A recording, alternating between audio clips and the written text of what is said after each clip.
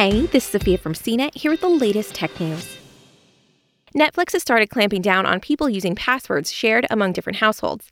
Some users have recently reported that they can no longer get past the login screen, with a notification message informing them that they needed to be in the same household as the account owner.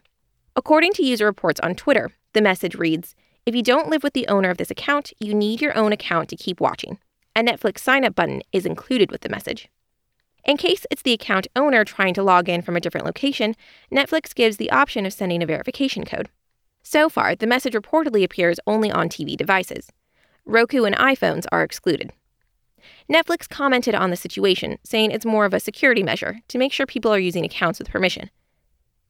A spokesperson from Netflix told CNET that this test is designed to help ensure that people using Netflix accounts are authorized to do so. It's unclear whether the measure will affect more devices in the future. For more of the latest tech news, visit cnet.com.